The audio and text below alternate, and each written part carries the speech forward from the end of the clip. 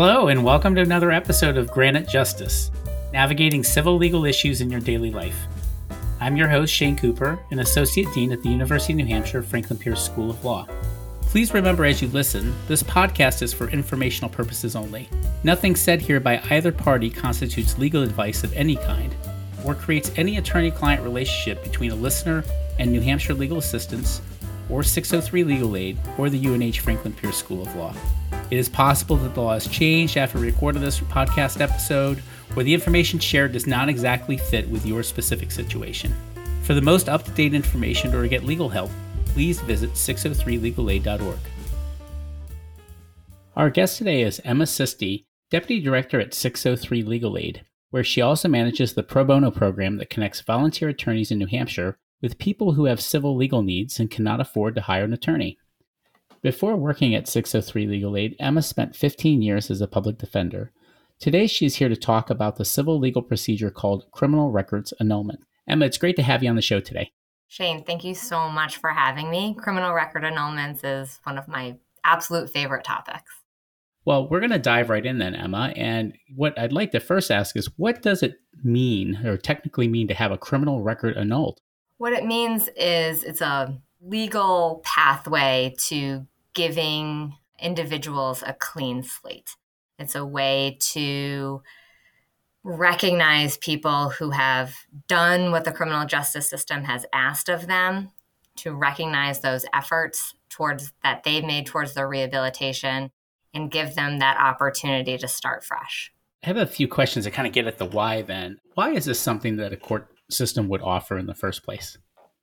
Well, the reason why it's offered is what I just said, that it's an ability for the court system to say, you've done what we've asked of you, so now we are going to let you go forth as if this had never happened. And the reason why that's so important is because criminal records, as we know, their reach is far greater than just being used in the criminal court context. They are used when people are trying to apply for jobs, when they're applying for housing, when they're applying for education, when they're applying for loans. And it really impacts a person's ability to move beyond the problem that got them that criminal record to start with, even if they have made significant efforts to rehabilitate.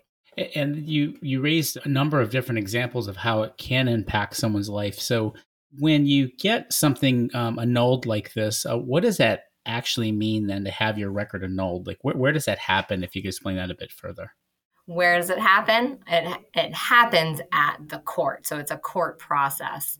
What it means to have your record annulled is really it's a lot of paperwork, to be quite frank. It's a lot of paperwork to get your petition for annulment in front of a judge who then makes a decision about whether that conviction should be taken off your record. It is discretionary for all situations other than non-convictions, so just arrests. So if you had an arrest that resulted in a non-conviction, a dismissal, a not guilty, or if the prosecutor decided to not move forward with the prosecution, that's called a null pros. Any of those situations, those arrests are still showing up on your record. And so you can have those arrests annulled, but convictions are discretionary and judges can decide whether or not a person should have that record annulled. And so the paperwork to get there, having that done properly is very important to a person's successful annulment. So that's really helpful. And let me see if I can then take that a step further, because I have to say, walking into this, I think from an outsider perspective, you might think about criminal records as those convictions that are on your record. But just to make sure I understand this, you're also saying that if I were arrested, even if, let's say, the charges were dismissed later, that arrest would still be on a record somewhere? Is that right? That's absolutely correct. And so this is a way or a process where I could take something for which I may have been arrested for but never found guilty of and get those records annulled off of the court records. Is that what you're meaning as well? Yes. So there is a process to have those non-convictions removed from your record. And so if I were arrested, went to a trial, and even found not guilty of the charges, does that arrest still show up in the record on the first place? Like that doesn't go away. Is that correct as well? That's correct. It does not go away. Nothing just disappears off your criminal record without some affirmative steps being taken. And so you mentioned when you go to get a record annulled, if it's something that is short of a conviction, is it a process where there's, let's say, more of a likelihood that you could get those particular records annulled as compared to a conviction? So non-convictions are, it's what the statute refers to as a mandatory annulment. So if you petition to annul a non-conviction, there is not discretion about whether that should be granted.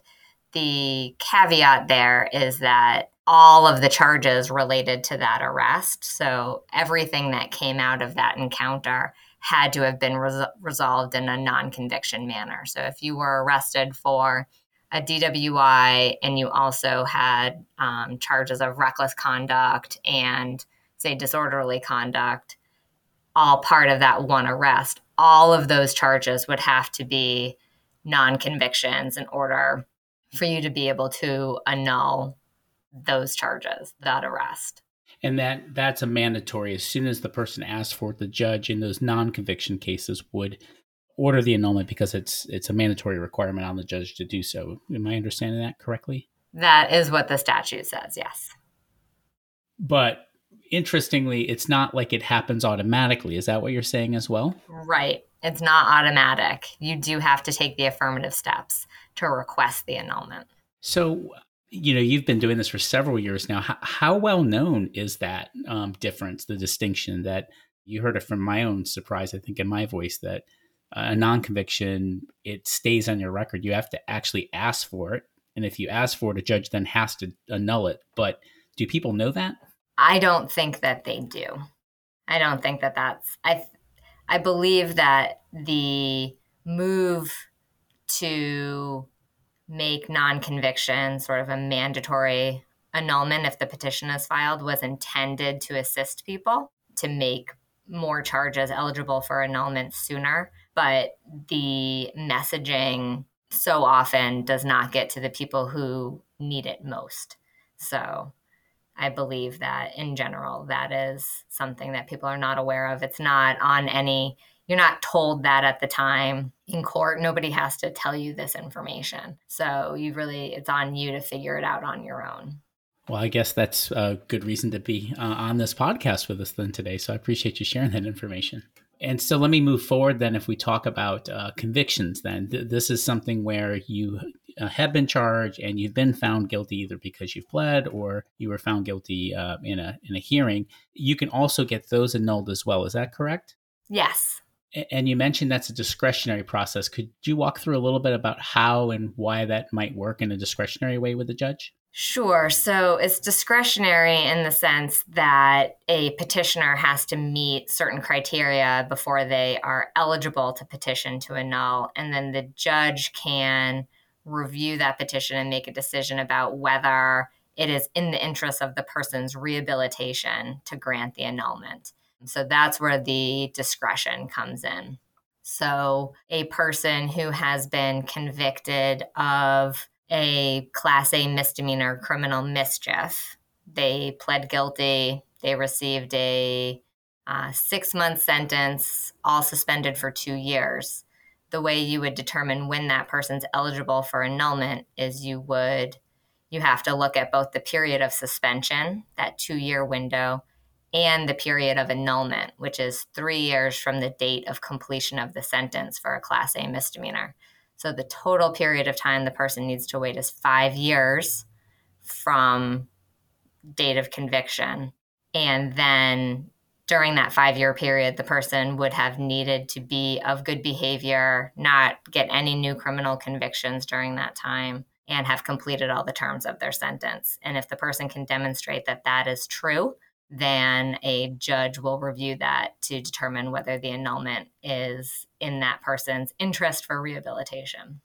And are all criminal convictions eligible for annulment, or are there certain types that one could not get an annulment for in New Hampshire?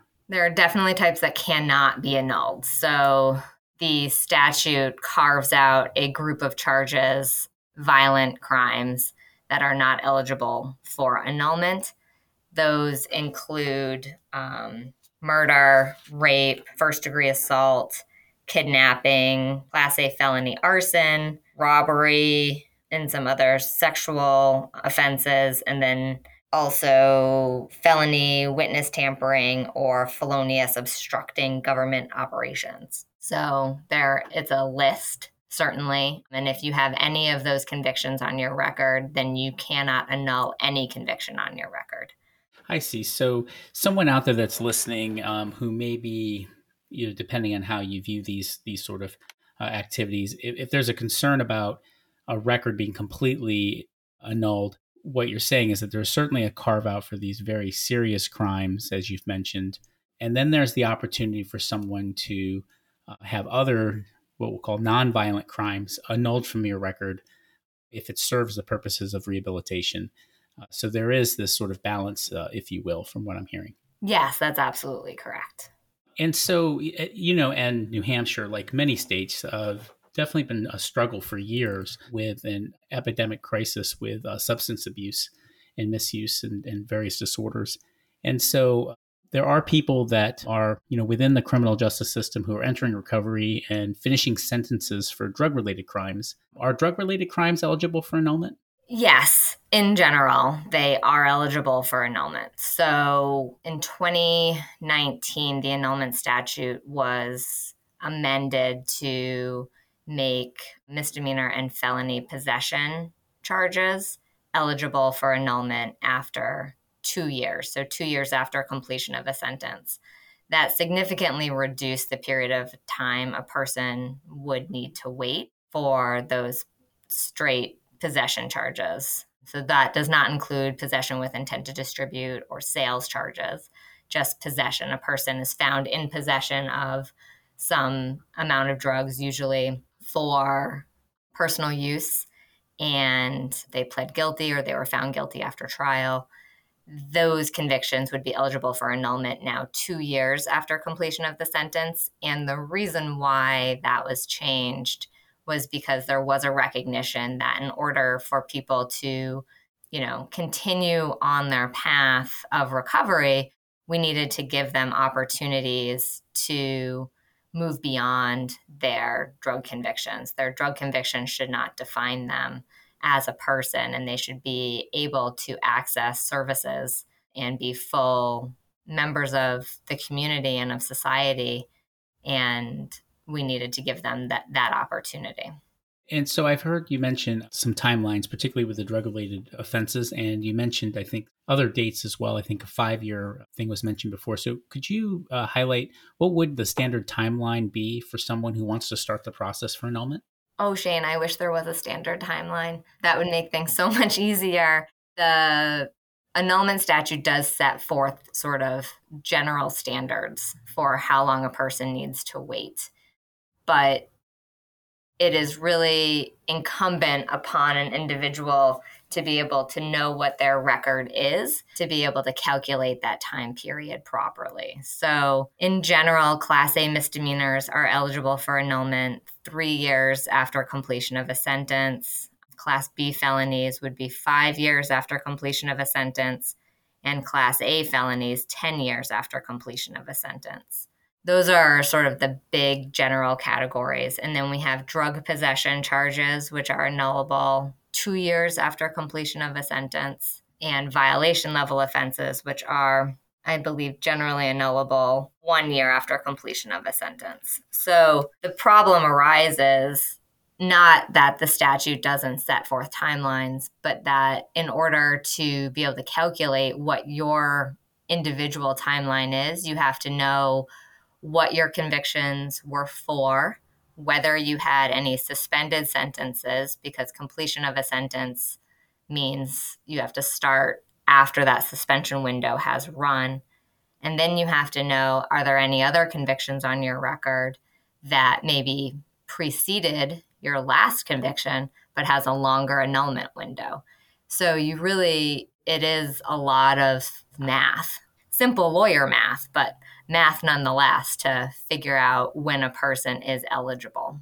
Yeah, it does sound a bit complicated, and I'll go into some follow-up questions on that. I did hear one thing that I make sure I want to clarify. You mentioned how there may be various charges, one that might precede another, and there's different annulment windows.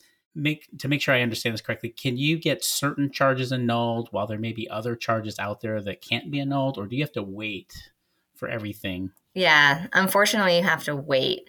So the statute does say that if you have multiple convictions on your record, you cannot annul any of those convictions until all of them are eligible for annulment. I see. Okay, thanks for clarifying that. So someone out there listening that may want to go forward with this process, where would someone even start to begin with a process like this?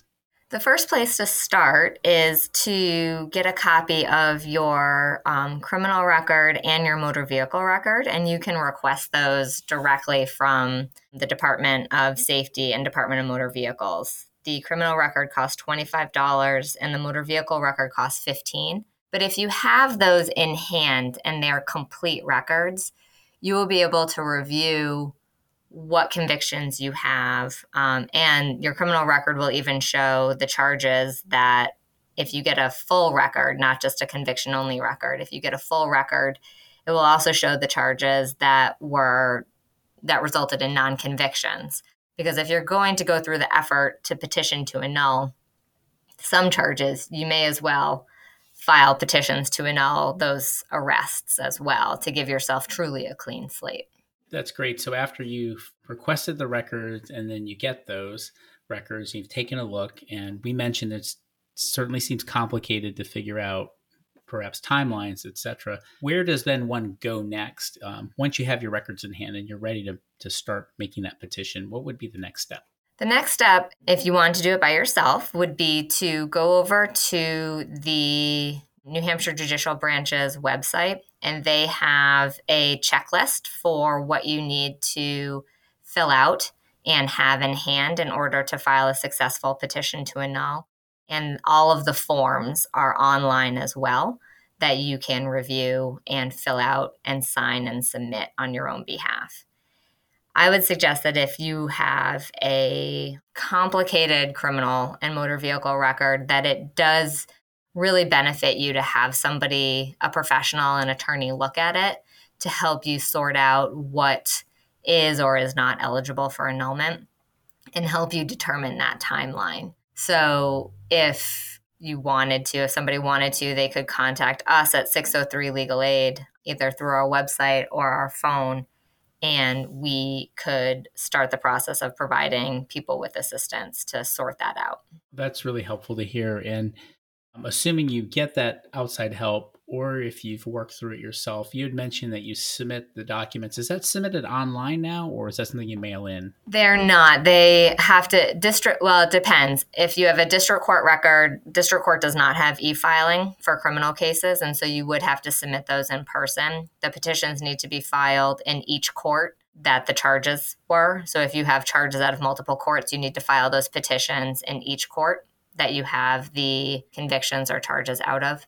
If you have superior court convictions, they do have e-filing, so you would have to e-file those petitions. And you mentioned the various filings. So, and that's where it may benefit to get that assistance either from 603 Legal Aid or other assistance. Absolutely. And one of the services that we provide at 603 Legal Aid is because I do have a good understanding and I can read a criminal record fairly quickly, I do review those criminal record annulment petitions, criminal record annulment applications when they come in, and I review people's records. And I do help them determine out of the gate whether they're eligible or not. If they are eligible, we do place those cases with pro bono attorneys who help people at no charge to them. And if they are not eligible, I send people letters explaining why and the steps they need to take to become eligible so that they have the information they need to be able to move forward. And the filing itself, as you mentioned, it appears that you may be filing multiple petitions to various courts because the charges may relate to the various courts as well.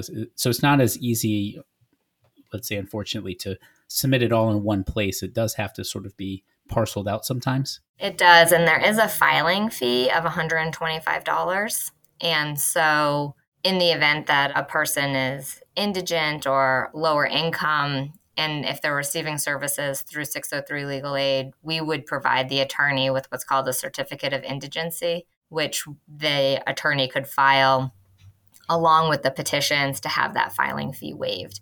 So there are some benefits to going through us in that sense, is that we can help save that $125 filing fee. And if you have multiple courts in which you have to file, that fee can really add up over time. Yes, absolutely. And is it then basically on income or indigency, that's one way to get a waiver? Are there any other ways to have a fee waived, or is that the main way to do it? So unfortunately, you have to demonstrate indigency to have that fee waived. So if you are a person who does not meet the indigency standards, either through 603 Legal Aid or you choose to file on your own, you can fill out a financial affidavit at the court, and they will make a determination about your ability to pay at the court if you are filing on your own. So that's the only way. It's just really based on your ability to pay.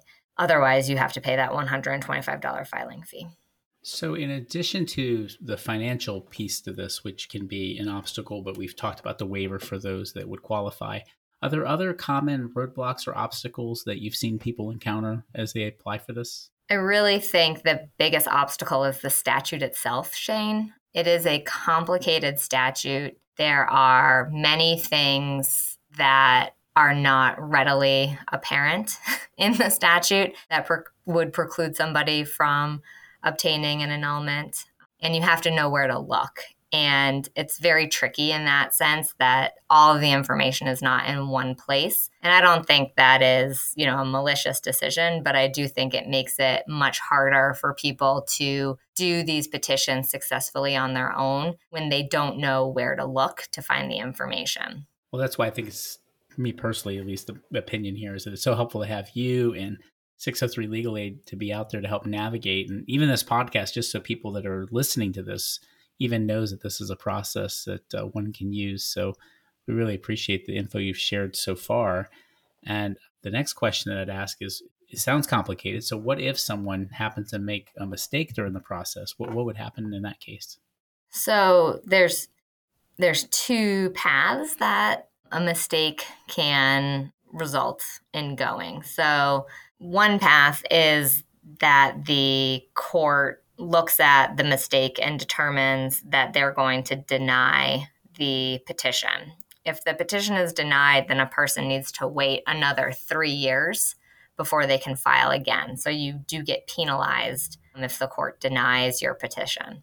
If the court dismisses your petition because it finds it is untimely, even though deny and dismiss sound like the same thing, they are different in terms of the effect. And the dismissal for untimeliness does not necessarily result in a penalty, but it will. The concern that we have here at 603 Legal Aid is that it will dissuade somebody from going back and applying again when they are eligible because they had a bad experience or because they don't understand the ramifications of the dismissal and they think that it's going to result in a worse outcome. So it is, our goal here at 603 Legal Aid and legal aid services in general is to close that access to justice gap, right? To make it easier for people to utilize the court system and to be treated fairly and to receive the same results as somebody who had means.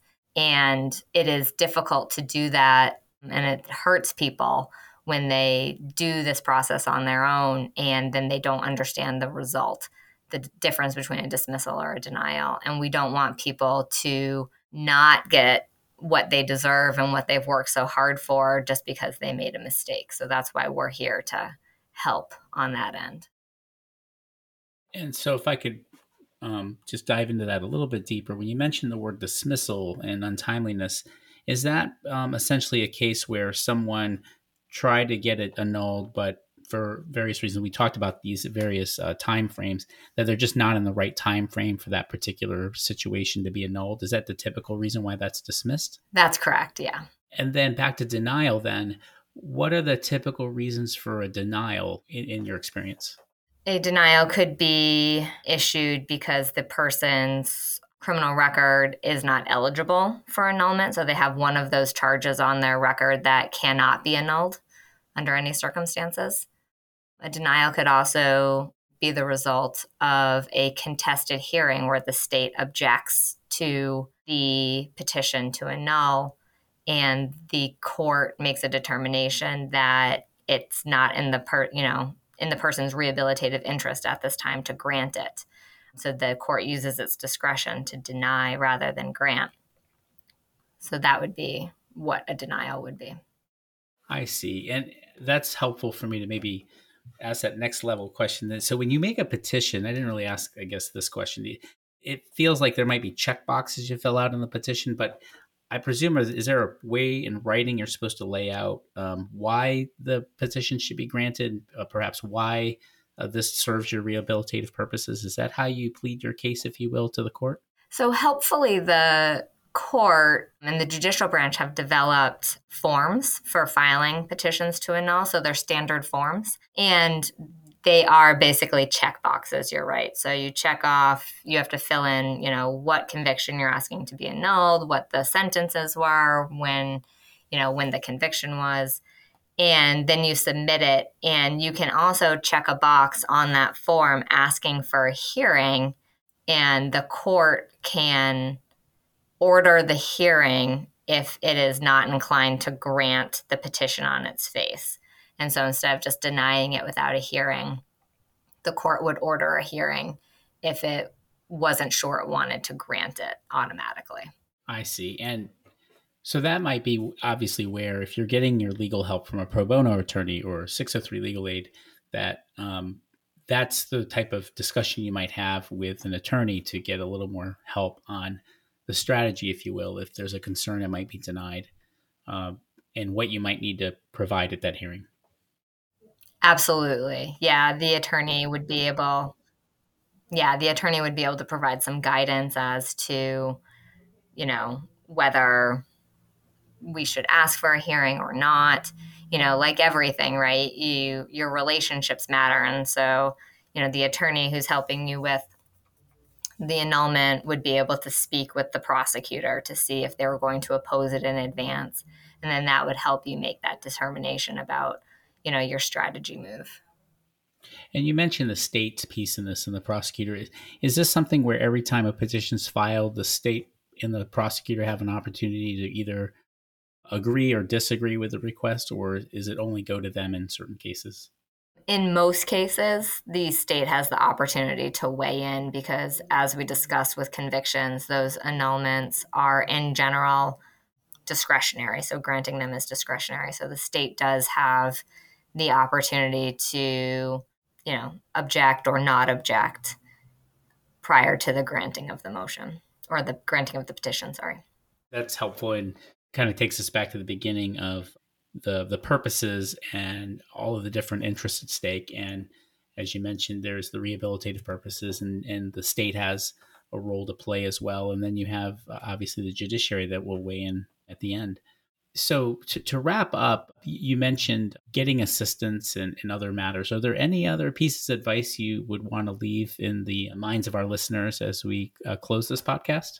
I think what I'd like to leave off with is that you deserve that second chance. So if you have a criminal record and you have moved past those days of when, your behavior resulted in these charges coming about and these convictions happening, and you've been on the straight and narrow, you deserve that chance. You deserve that chance for a clean slate.